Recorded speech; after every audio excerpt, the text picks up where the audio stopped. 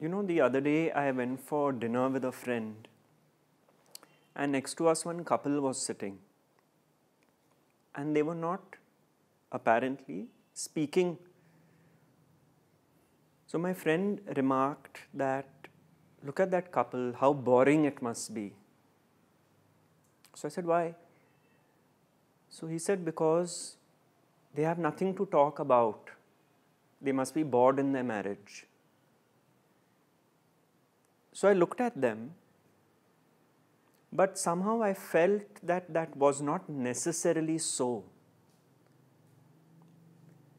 Because, we have this concept that we must be engaging in talk all the time, which needn't be so. It's so nice to see two people together where there's no need for words to be exchanged all the time.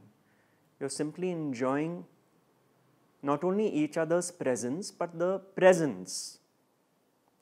But it has become a kind of epidemic, this just sheer talking all the time. That is why you also find some people who are not comfortable going to social parties or gatherings, because it is not their nature.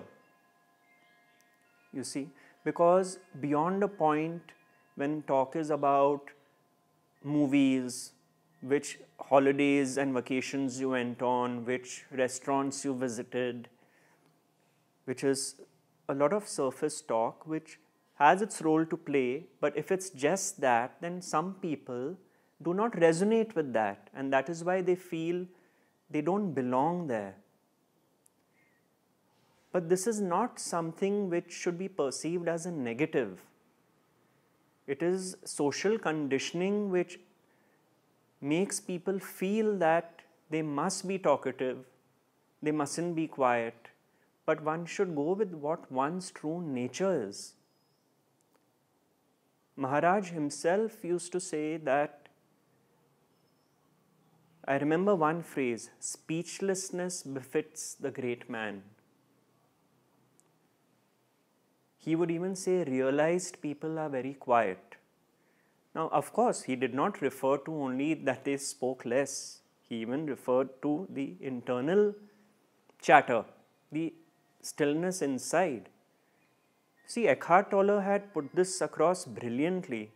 He said that sometimes when we see people on the road jabbering away and we label them as mad, we are actually more guilty of that madness, because ours is covert. Ours is going on inside, that chatter is going on inside our own head. There at least they are who they are. So we have to be careful when we label such people as crazy, because we are all guilty of that crime, which is the nature of the mind.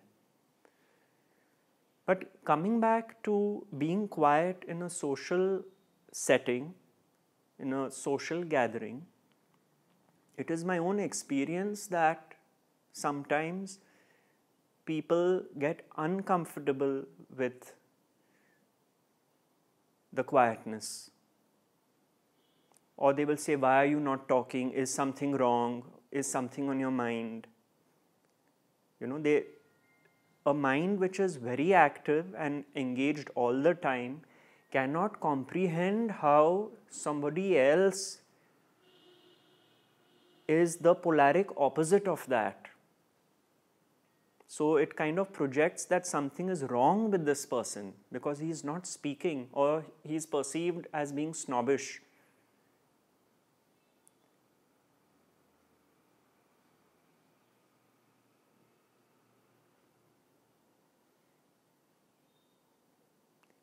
In being quiet,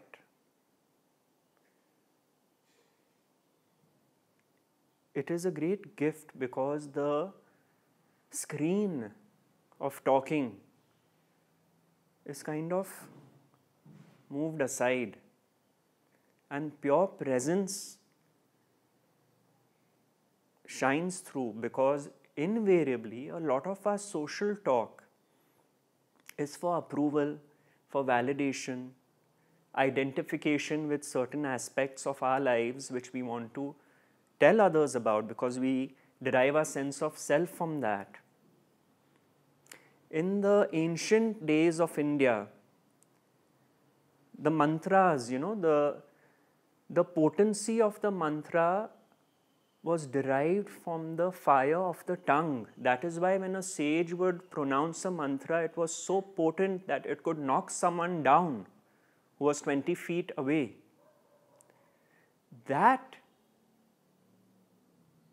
potency of speech was not frittered away by the sage. The value of that was known. That is really the potency of the tongue. In this Tibetan course which I had practiced, one of their tenets was, guard your tongue. Be careful what you say. Do not fritter away that energy. And it is quite a spiritual practice to guard one's tongue. Especially in our daily living, with so much that we are consumed by, so much content, so much information comes our way, so many people we interact with. But there is a tremendous potency not realized in speech.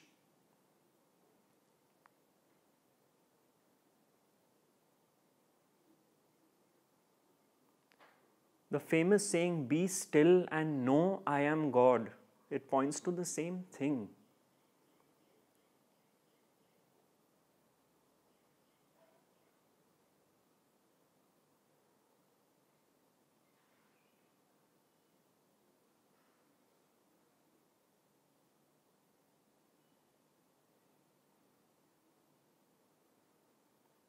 So much goes on in our own bodies quietly. The blood is circulating, we are breathing in and out. It is done in quietness. Life goes on in quietness.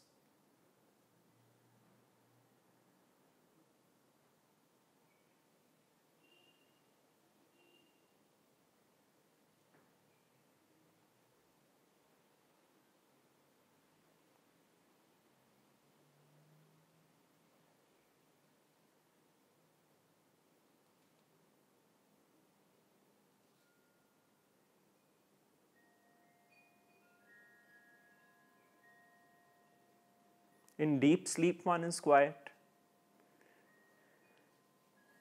The most peaceful we are in deep sleep when we don't exist, in the sense we don't know that we exist. The identified consciousness of the waking state is become the impersonal consciousness in the deep sleep state. And that is what is referred to as the peace of deep sleep.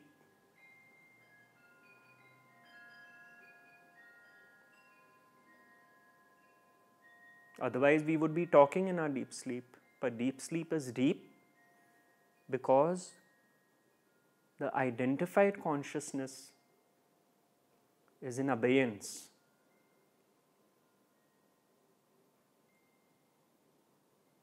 And the beauty is that that does not disappear in the waking state.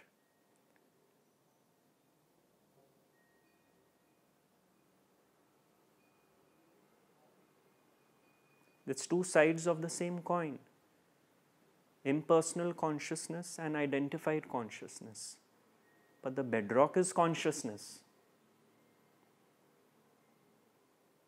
So a lot of conceptualizing which goes on in the waking state, there is an end to that in the deep sleep state.